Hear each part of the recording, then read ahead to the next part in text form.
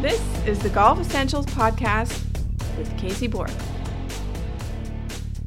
Read an interesting article the other day about learning new skills, practicing new things.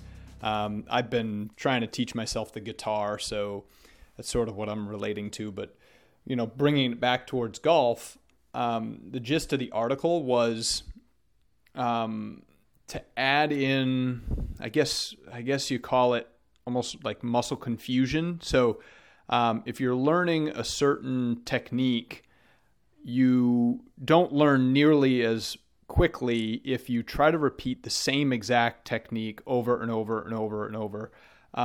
What they prescribed was to try to change things up, but just a little bit, So what I relate that to with golf is standing on the driving range and just pounding 7 irons at the same flag over and over and over is not going to help you nearly as much as even aiming at a different target on each shot, or swapping out clubs for each shot, or trying different lies, trying different ball flights, just slight variations of those swings.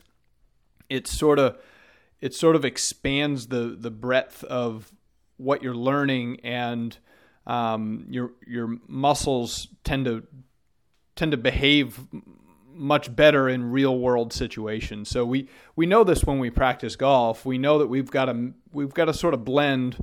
I talked about this on an episode a couple episodes ago, blending science and art.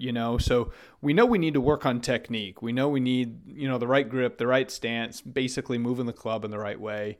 We know that, but just trying to repeat the same exact thing over and over again is in fact detrimental versus slight variations. And so what I always try to do, and I would suggest to you, is, in your practice sessions, maybe dedicate, 10 or 20% of your time to making sure your alignment, making sure everything is set, making sure you're doing the right things technically, but then try to mix things up and simulate real world conditions. And this was certainly validated in this article.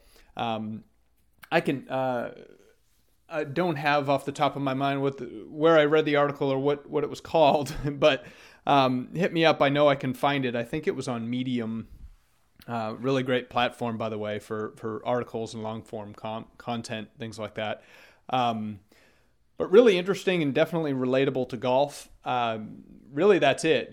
So when you're practicing, I think there's a tendency to think almost like weightlifting. If you just go in and bench press the exact same way every time, that doesn't really help you in real life, because very rarely would you be in a circumstance where you have to bench press or do that particular motion. But the CrossFit mentality or muscle confusion is to do slight variations, do things differently that apply to real world, and golf is exactly the same way. So hope that helps. Just a little thing that was on my mind, thought I'd share, and hope that helps you guys.